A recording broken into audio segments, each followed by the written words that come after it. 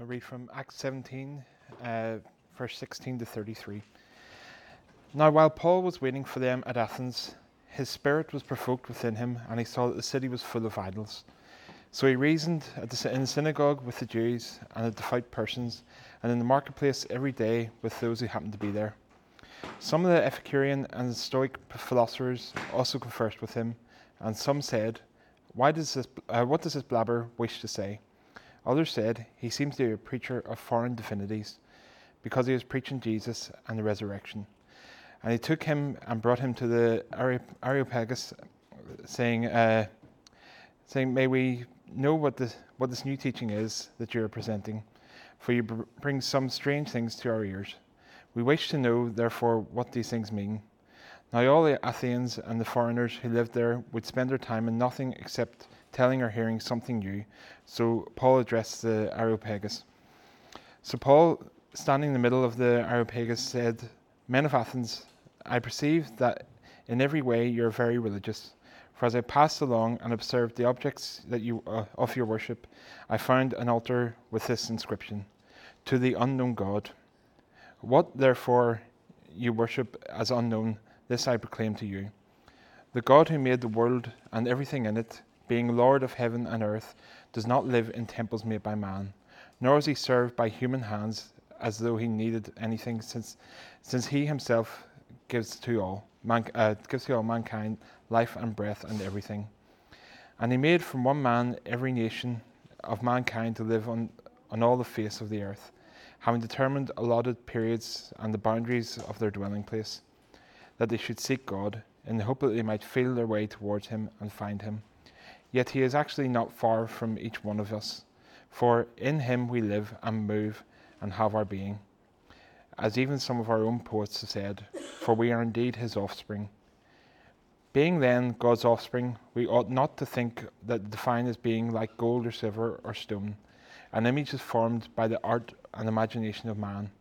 The times of ignorance God overlooked, but now he commands all people everywhere to repent, because he has fixed a day on which we will judge the world in righteousness by a man whom he has appointed. And all of this he has given assurance to all by raising him from the dead. Now when they heard of the resurrection of the dead, some mocked, but others said, We will hear you again about this. So Paul went out from their midst. What I want to try and do some teaching on today is about how we as a church and how you as believers engage with a non-Christian culture. And so if anything, the majority of this message I'm going to be speaking to you, assuming you are a believer in Jesus and you are with us here at Foundation Church on mission, part of a community on mission. And so we're going to be thinking about engaging non-Christian culture. What is a culture? Just so we're clear, there's a lot of definitions about what culture actually is. But for the purposes of this morning's message, let's just say that culture is the sum total of a people's beliefs and values and practices that characterize an entire group of people and has passed through generations. All right? So if you take all the beliefs, all the values, all the things we do, say, of a big group of people, and that's pretty much what our culture is. Do we live in a culture here in Northern Ireland? Do we live in a culture here in Western Europe? Of course we do. We live in what we can describe as a distinctly Western culture. Our culture is the product of several thousand years of thought and development and practice, but yet we live in it. And if you're from this part of the world and you're not an immigrant from a non-Western place, you kind of just assume this is normal life, and indeed it is for you. But rather like going to a fish who's living in water, sometimes you need to come out of your culture to realize that how important it is and how much you have been characterized by your culture. So if you know of non-Western people that you work with, they will be able to see things in your culture, in our culture, that we are often blind to because we're just familiar, we're used to this.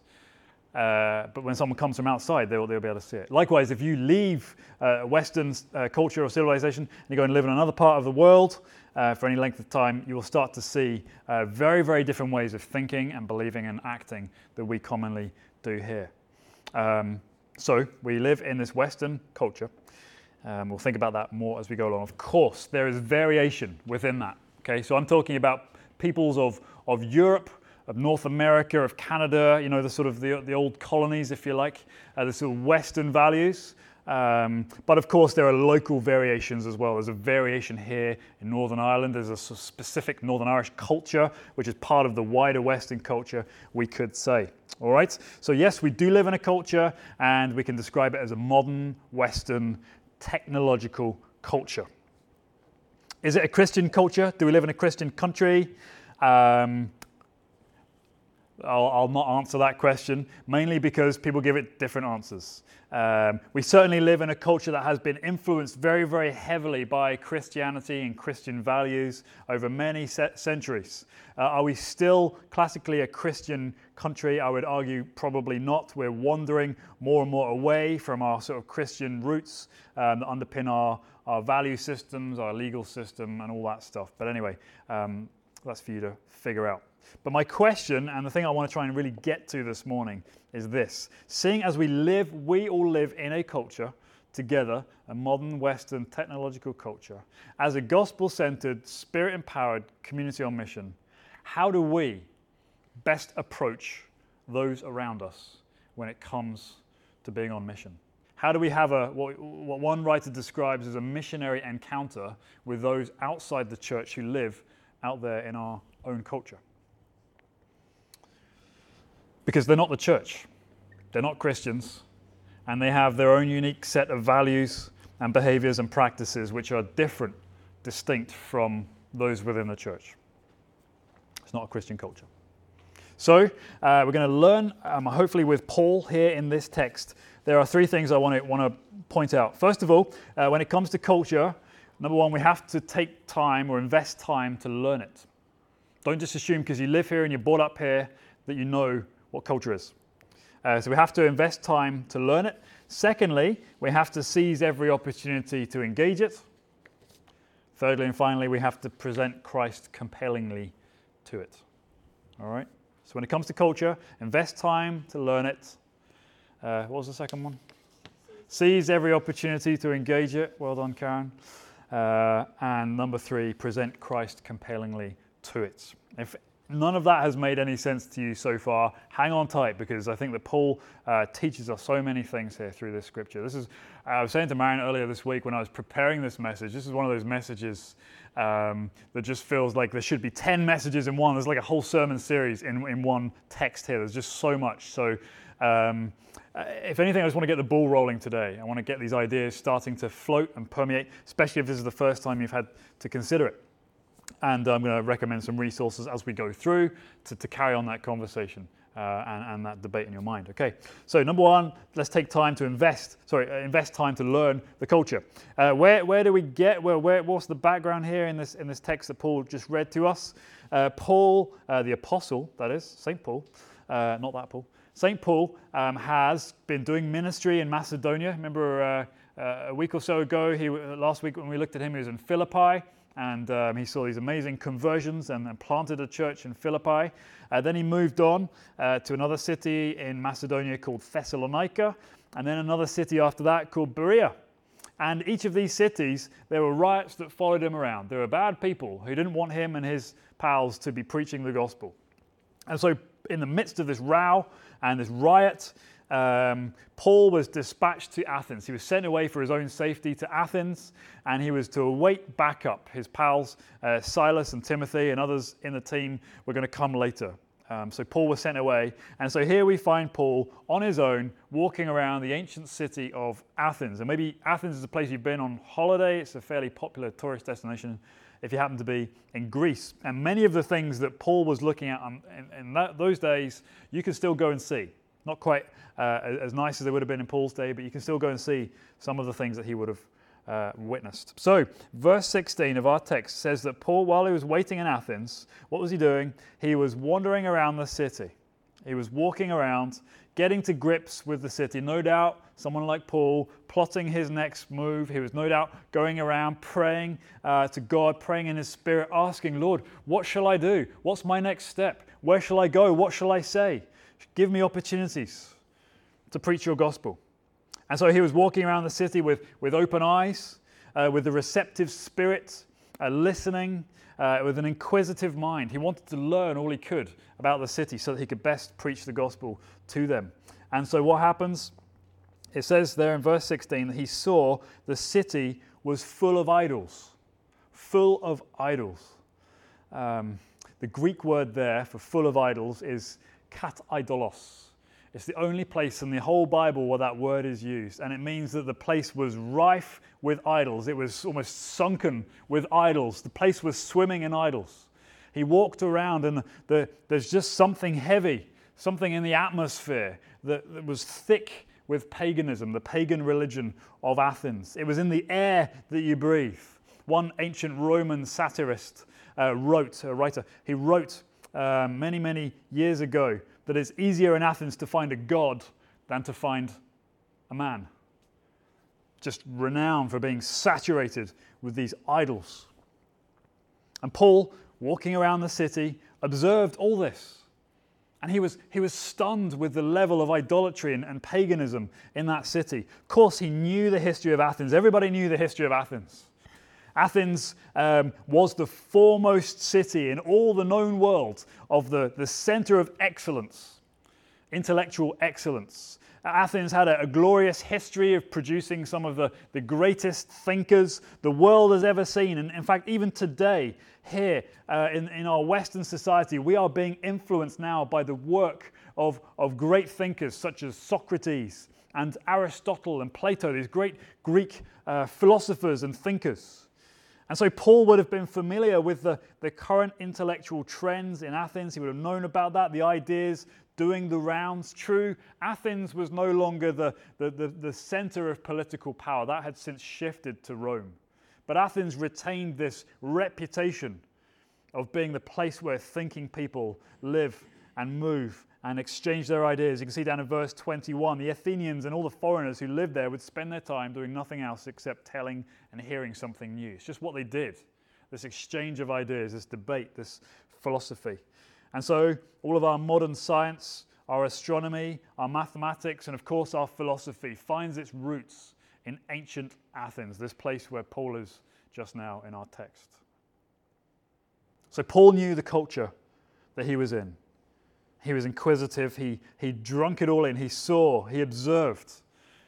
And this is, by the way, is all very important, okay? It's very important for Paul, if he was going to bring the gospel to the people of Athens, he had to understand how they thought, how they behaved, what they believed, in order for him to speak the gospel clearly to them. It was not a case of one size fits all when it comes to evangelism and going out on mission for Jesus.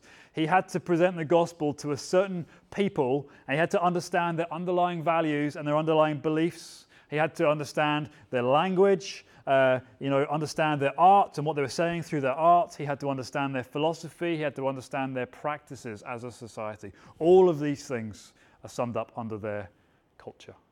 He had to understand their culture. So what's his reaction to this awareness and drinking it all in and learning everything he could? Verse 16 again tells us, his spirit was provoked within him when he saw the idols in that city. Provoked, deeply troubled. We might say in today's language, his heart was broken for what he saw. He was just deeply grieved. Every culture has its idols, including our own culture, right out there, our Western modern culture. By the way, folks, we mustn't think that because when you go into Belfast and you go shopping or do whatever work in Belfast, that because we don't have idols of wood or stone or metal or gold on every street corner, that we don't have our own unique set of idols in our own city. In fact, if we had those idols on every street corner, they'd be nicked, wouldn't they, in Belfast, or burnt probably in July. But just because we don't have these little figures and structures lying around the place doesn't mean to say we don't have our own unique set of idols. What is an idol? For those of you who are not familiar with the term, an idol is something, physical or not, something that assumes ultimate importance in your life, in our city, or in our society. There's something that assumes ultimate importance. That is an idol. Something that basically takes the place of God in your life. Something that controls you, something that you serve, something that you're willing to sacrifice to, you're willing to give your resources in order to attain that thing. Idols, whatever they are, whatever shape or form they may take, are powerful. They make promises to you and to your people that if you follow them and you give yourselves to them, you will get the life you want. And you'll be fulfilled. If you give your life, you lay your life down for this thing or this person or this situation, this idol. But unfortunately, as with all idolatry, it lacks the ability to actually come up with what it promises. It lacks the ability to fully satisfy you. Let's make this a bit more specific, get some examples. It's often said, it's often written that the three big idols of our modern Western culture are sex, money, and power. They drive us, these three things drive us incredibly as a nation and as a society. Rather than using these three things in service to God and the extension of His kingdom and the building up of His church, these three things become ends in themselves. They become ultimates. They were never intended as such. They become powerful and controlling, but they never satisfy us. They never give us what we think we will get when we attain sex or money or power. Oftentimes people use sex and money to gain power, or they use power and money to gain sex, or any combination of these things here. For example, the idol of sex, intimacy, relationship. If that is an idol for us, and all of our identity and all of our well-being comes in receiving and getting and gaining that idol and giving ourselves to it, we say to ourselves, if I had this relationship or that relationship or this experience or that experience, if I was with him or with her, all will be fine in my life, all will be happy, I will be totally fulfilled, everything will go well for me. But if for whatever reason you don't get that, or that relationship ends, or that experience is not what you hoped it would be, you'll become devastated. You'll become crushed to the ground ultimately because it didn't fulfill what you hoped it would fulfill. That's the kind of thing that idols will do to you. And of course, that equally applies to money and power in a million different ways. We often don't see these things because they are so close to the front of our eyes. We're saturated in this stuff. That's Western culture in general. Of course, in Northern Ireland, as I was mentioning, we have our own particular unique set of idols.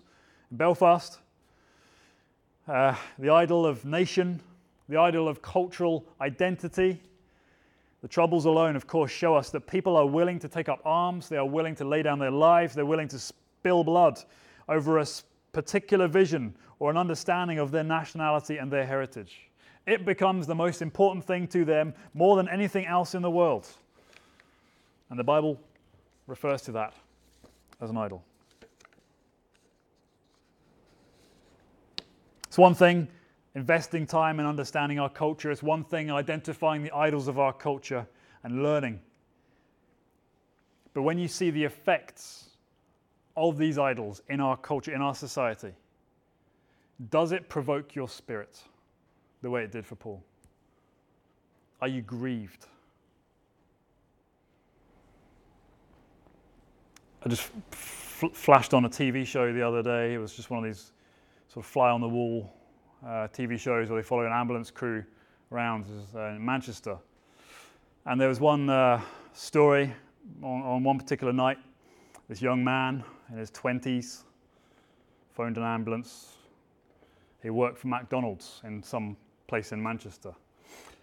3 a.m. in the morning, he's one of the staff, and he had a panic attack. He thought he was having a heart attack, of course.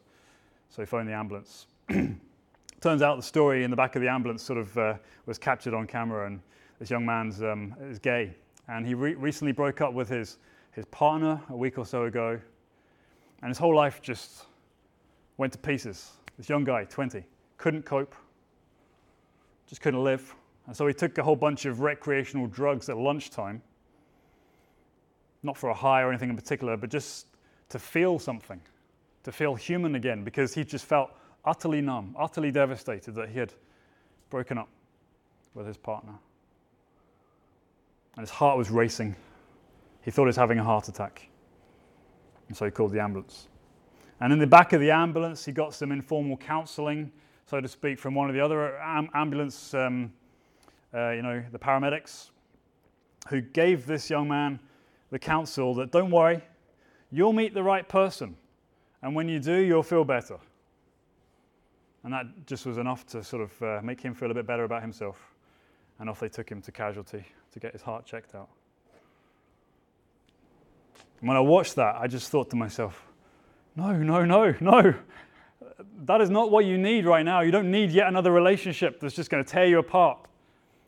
You need Jesus. That's what you need. You need him. You need what he can only give you. You're not going to find that in your relationships. I felt grieved. What about the epidemic of suicide that's doing the rounds in our country, especially among young males? Does that provoke your spirit? What about the swathe of depression and anxiety that just seems to hang over us like a dark cloud is pretty much normal now? Does that provoke you? What about this culture of loneliness? We're the most connected generation that there's ever been when it comes to our electronic devices, and yet we are never more lonely than we are today.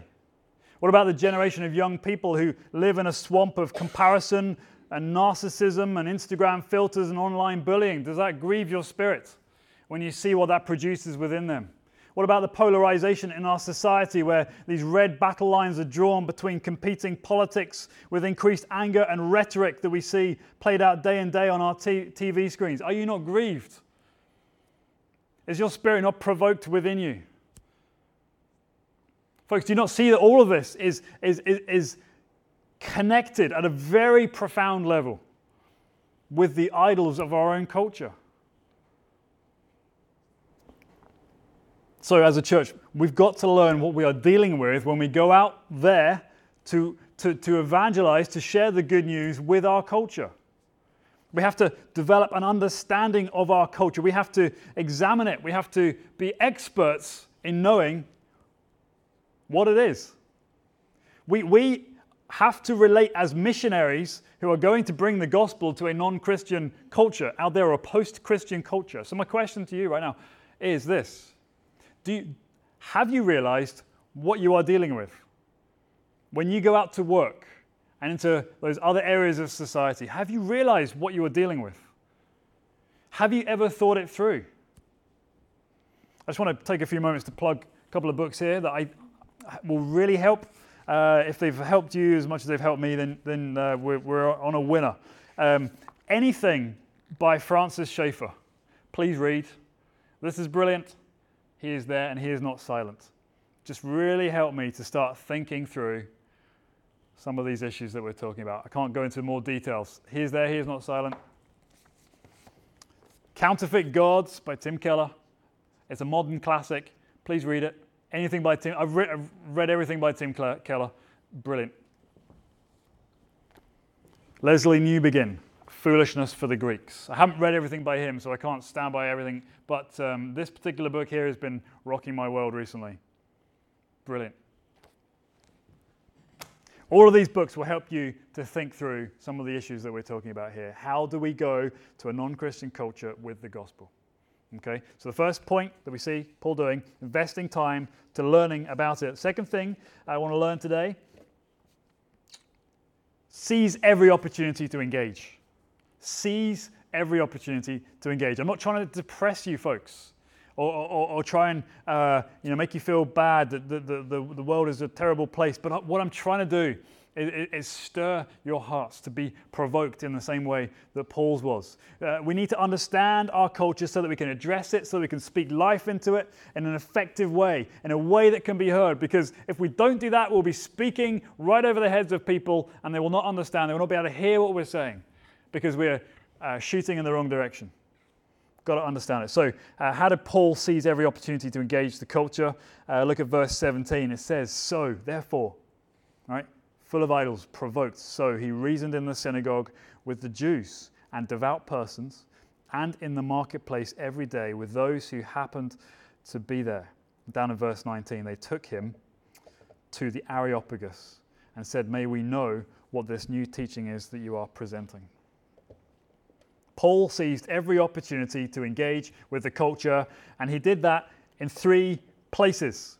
Firstly, I think it's really interesting. The first thing he does is go to the synagogue. He sees a city drowning in idolatry, and he goes to the synagogue. He goes to religious people. He goes to fellow Jews and God-fearers, that is, and it says he reasons with them. The word reasons in Greek is dialegomai, which is where we get our word dialogue from. He dialogued with them, and he hoped that he could share his sorrow and his grief with his fellow Jews. He knew that the Jews would share his hatred of idolatry from their Old Testament scriptures and from their Hebrew understanding. And maybe he hoped that he could stir them to join him on mission, and that they together could do something about it in their city. He wanted to tell his fellow Jews the gospel. He wanted to get them on his side so that they could together address this as one. We don't hear anything more about how that went, but firstly, he went to the religious people, his fellow Jews. Secondly, it says he went to the marketplace. Greek word for that is agora. Agora.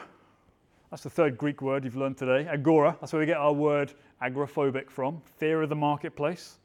Fear of people. The marketplace was not just a place where you go and buy your bread and your cheese for the day, but it was a big area in many different parts of the city, which was the place where people just gathered to do life together. Sometimes if you go and visit a European continental city, sometimes in the middle of the city there's a big square and there's cafes all around the outside and museums and all that, and there's people milling around and doing life. Just imagine that place full, hustle bustle, just people doing life together, talking, sharing, debating, discussing, trading not just goods but trading ideas. That was the kind of thing that took place in the agora, in the marketplace in ancient Athens.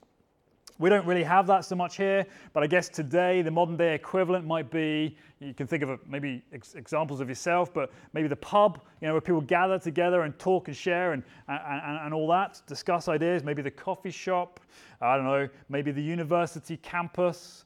Nowadays, it happens online. It's like a virtual marketplace. Maybe it's through art forms, presenting ideas for the general public to access and think through. That's the marketplace. Anyway, open to everybody. Anyone who wants to come, Paul would engage with them. First, second, and the third place he went was the Areopagus, which traditionally is known as Mars Hill. Mars being the Roman god, Ares being the Greek version of that Roman god. Areopagus is the hill of Ares. Anyway, I'll remove all this from the audio, don't worry. So he went up to Areopagus, which is otherwise known as Mars Hill, and it was the place where, in ancient Greece, there was a council, a gathering of the greatest intellects in all Athens. They would get together. The marketplace, as I said, was an open forum, but the Areopagus was by invite only. It was the place where the intellectual elites gathered together, the best minds. You don't just walk on in there. You only get there by invitation. It is a special hallowed turf, for the philosophers. Today, our equivalent will probably be the university, the lecture theatres, being invited by professors and scholars to give a lecture or a symposium or something like that. That's the equivalent. But whether it's in the synagogue or the marketplace or in the Areopagus, Paul takes every opportunity. He wastes no time. He dialogues with whoever comes across his path. He has this conversation. Of course, conversation is not just speaking, rather like what I'm doing. It's not a monologue. It's a listening. It's a dialogue. It's a speaking backwards. It's a responding conversation. Of course, he needed a different approach to each space that he visited, different set of skills. When he went to the synagogue, he could appeal from the scriptures. He could reason with his fellow Jews in the synagogue. He could speak in recognizable religious language that they would understand. But he couldn't speak like that and appeal like that when he went to the marketplace. He probably had to change his language a bit. Maybe he wanted to use humor and informality to try and gain a crowd. He would use different language compared to when he was addressing the synagogue in order to get a hearing for the gospel. And likewise, the third place, when he went into the Areopagus, he would probably change his language and his position again, his approach, using technical, formal language. Greater formality, greater respect when he went to the Areopagus. The point, folks, is this. He was ready for each opportunity. He was prepared for each opportunity. He was not starting from scratch. He was not reduced to a mess on the ground thinking, oh my goodness, what am I going to say? He knew a bit about each group. He knew a bit about their underlying beliefs, and he saw how they saw the world. And that meant that he was able to adjust his approach to each group depending on their situation.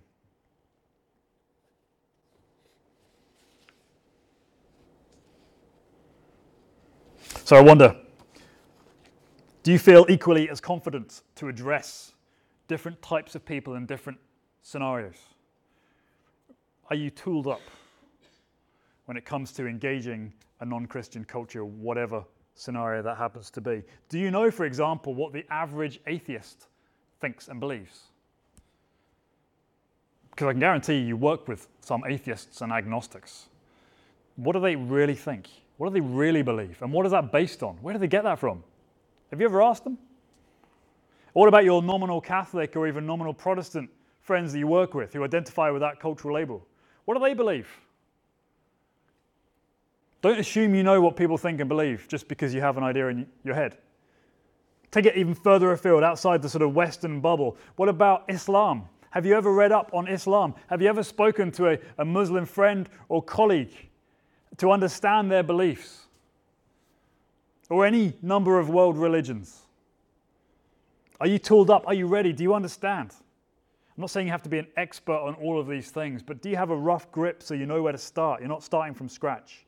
Because if you don't, and you want to get tooled up, that will very much influence the way you spend your time. The books you read, the articles you pull down from the internet, even the films you watch will give you insights onto your culture. Not just watching movies for entertainment's sake, although you can, but are you a scholar of your culture? Can you understand why people do what they do and how they think the way they do? Because ultimately we are a community on mission, and we have to look at those people around us with missionary eyes. How do we present the gospel most compellingly and clearly to these people, these different groups of people in front of us? Folks, I don't want you to freak out. I don't want you to think that all of us, or any of us perhaps, are called into the philosophical vanguard, the hallways of intellectual power to give an astounding lecture on Christian faith. That's maybe your calling, maybe it's not. All of this, by the way, is a question of gifting, it's a question of calling, it's a question of skill. Some of you might be better at reasoning with fellow Christians or religious people about the idolatry of our city. Some of you may be better in the marketplace with an opportunity to share with your colleagues and people you meet at the pub and all that stuff. Some of you may be better positioned to influence those great minds as you get an opportunity to lecture or to share with skeptics and professionals. Maybe you're being called to be more engaging with Christian influence online, in your online presence, your online social media, your online writing. Maybe through art. Here's a great example of how this randomly worked for me. A few weeks ago at work, I was certainly not in the mood for evangelism. I did not set this situation up at all, but I was sat there talking to one of my colleagues at work who's a Catholic, a devout Catholic, and she said to me, just out of the blue, so what is it you believe?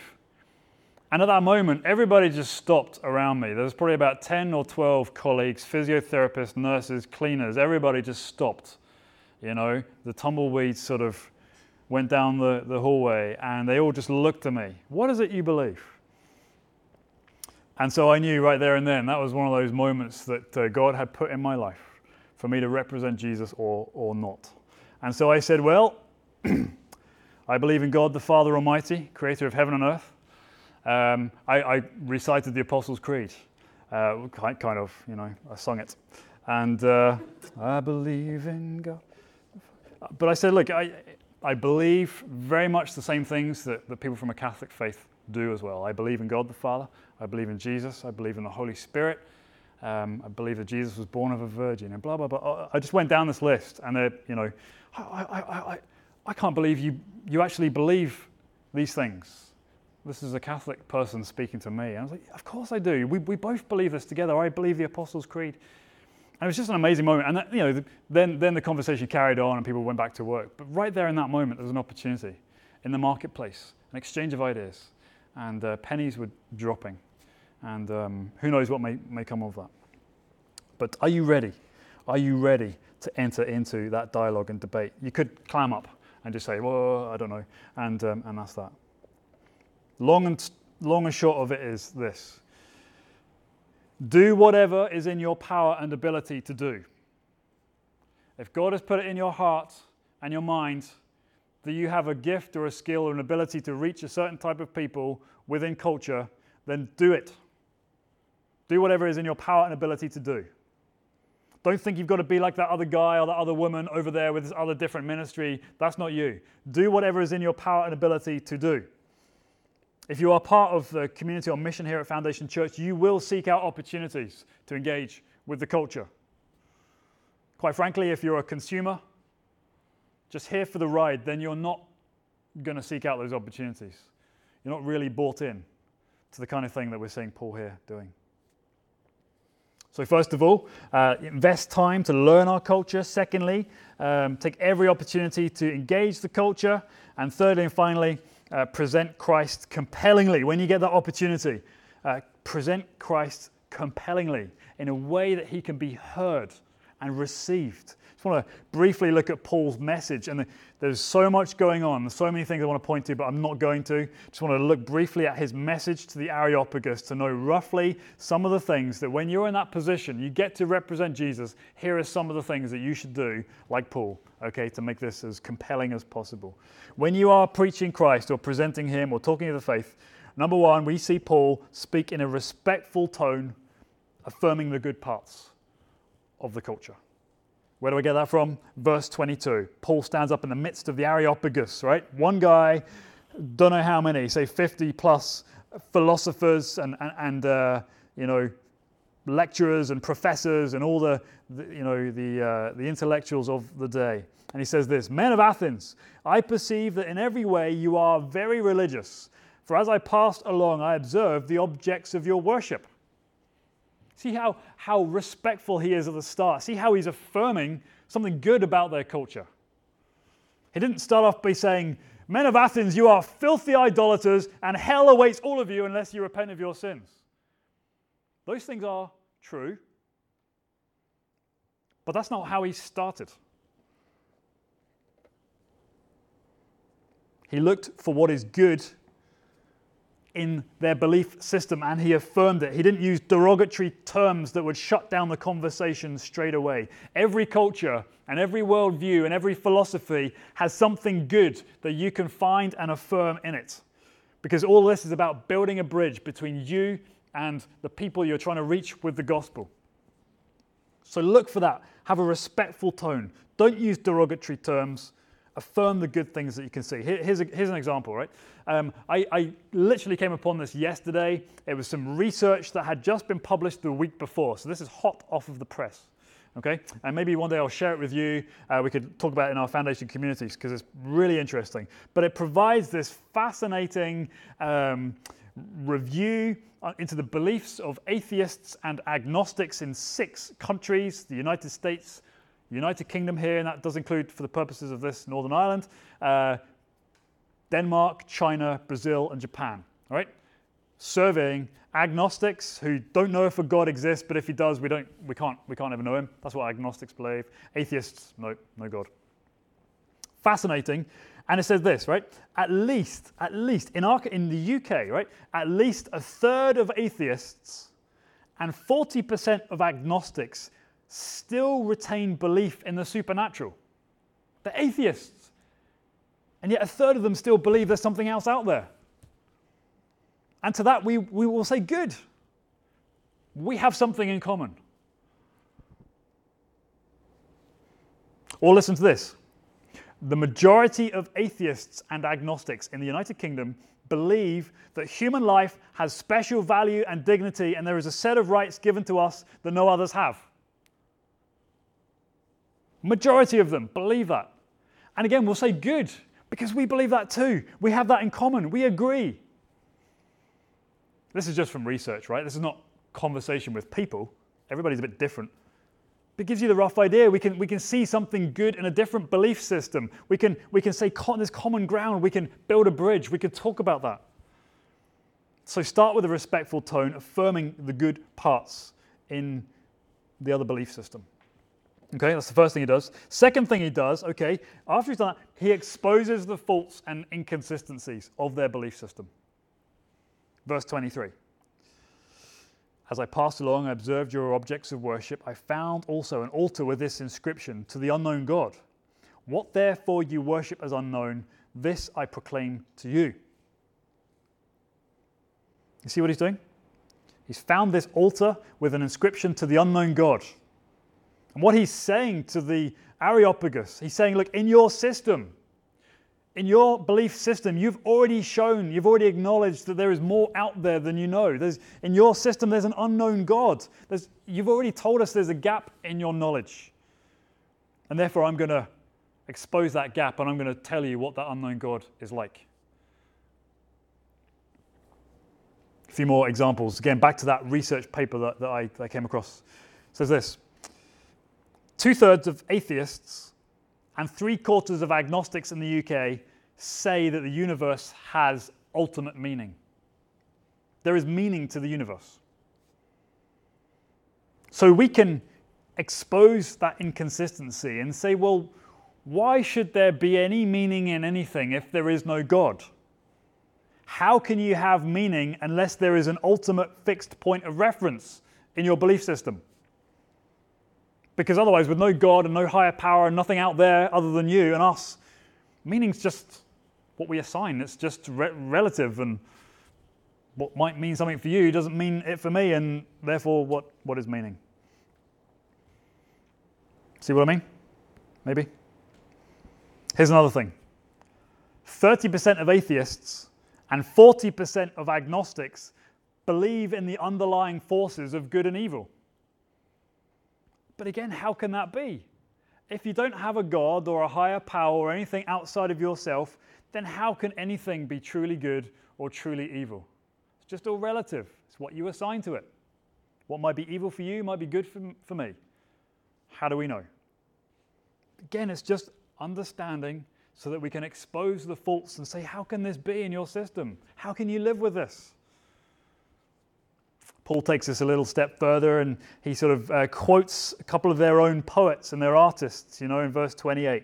God is not far from us, for, quote, in him we live and move and have our being, as even some of your own poets have said, for we are indeed his offspring. He's selecting voices in culture, influential voices and artists and poets in their own culture that also point to the problem that we can see in their belief system. You see how Paul has invested time and learning to understand what that culture is saying and what their artists are saying. For us, there is no shortage of this as we listen to pop songs, as we watch films, as we even hear some of the drivel that our own celebrities and our famous people come out with. There is no shortage of awareness that there is problems with a life without God. We can just quote that back and say, how can that be? So in a respectful tone, he affirms the good parts, he exposes the faults and inconsistencies, and thirdly, finally, he presents the Christian faith. When all those bits are done, he presents the Christian faith directly. There is no beating around the bush. I'm not going to spend too much time on this, but 24 to 41, Paul says in his sort of summary, this is just a summary of what he would have said on the day, so God is supreme, God is the creator of everything that's seen and unseen, God is sovereign, he controls all things, he controls time, he created people to come to relationship with him. But you see, God cannot be controlled, he cannot be shaped. You don't have him in your service, you get yourself in his service. You Athenians, you've got it all wrong. God commands you to repent, to turn to him, because there's a day when Jesus, his son, will come and he will judge you for your belief and your faith. And he proved this by raising Jesus from the dead. Boom. That's just a summary, right? But we can tell that Paul pulls no punches.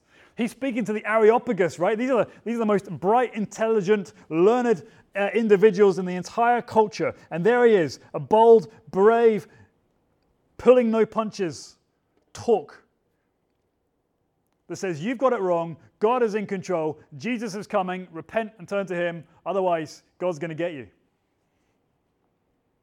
No sign of leaving out the tough bits, no softening it off for the liberal elites. People need to hear and know the gospel. That might be his only shot, and he gives it both barrels. So when the opportunity presents itself, present the Christian faith directly. Don't beat around the bush. Don't leave stuff out. Go for it. So, conclusion to all of this. Invest time learning our culture.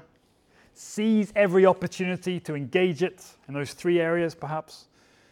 And when you get the opportunity, present Christ compellingly. Don't use derogatory terms, but present him clearly and directly and passionately. Folks, in conclusion, just wanted to know this is different for all of us. I don't want this stuff here to bury you under a mountain of facts and figures or philosophy and things that are just new perhaps to your ears. It's different for all of us. The purpose of all this is to get us thinking as a church. Because we know that we have to address the gospel to all cultures. And the gospel can be addressed to all cultures, and it's upon us to do that in the name of Jesus. And so as a gospel-centered, spirit-empowered community on mission, we need to take this stuff seriously. Please grab a hold of one of these books at the end just to note it down and read it. Try and read it over the summer. Love you to do that. But folks, we can't be ignorant. If we want to be honorable and faithful and powerful in presenting the good news of Jesus, we have to learn our culture and understand how it thinks and the people around us. We do that at Foundation Church, try and do that through the sermons and our gatherings. I just want this to be a place where you can bring your non-religious friends along.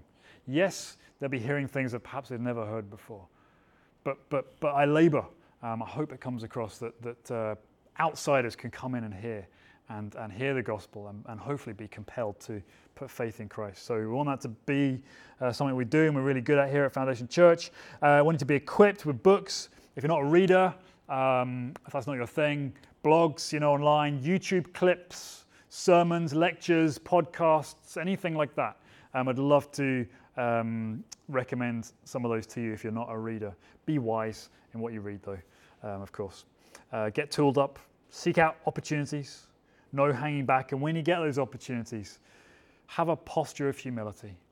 Listening and friendship, by the way, will get you further than all your philosophy and all your knowledge. Just sitting down with a friend and listening and talking and asking good questions will get you over the line. Let's be a church that's a community on mission. Let's pray.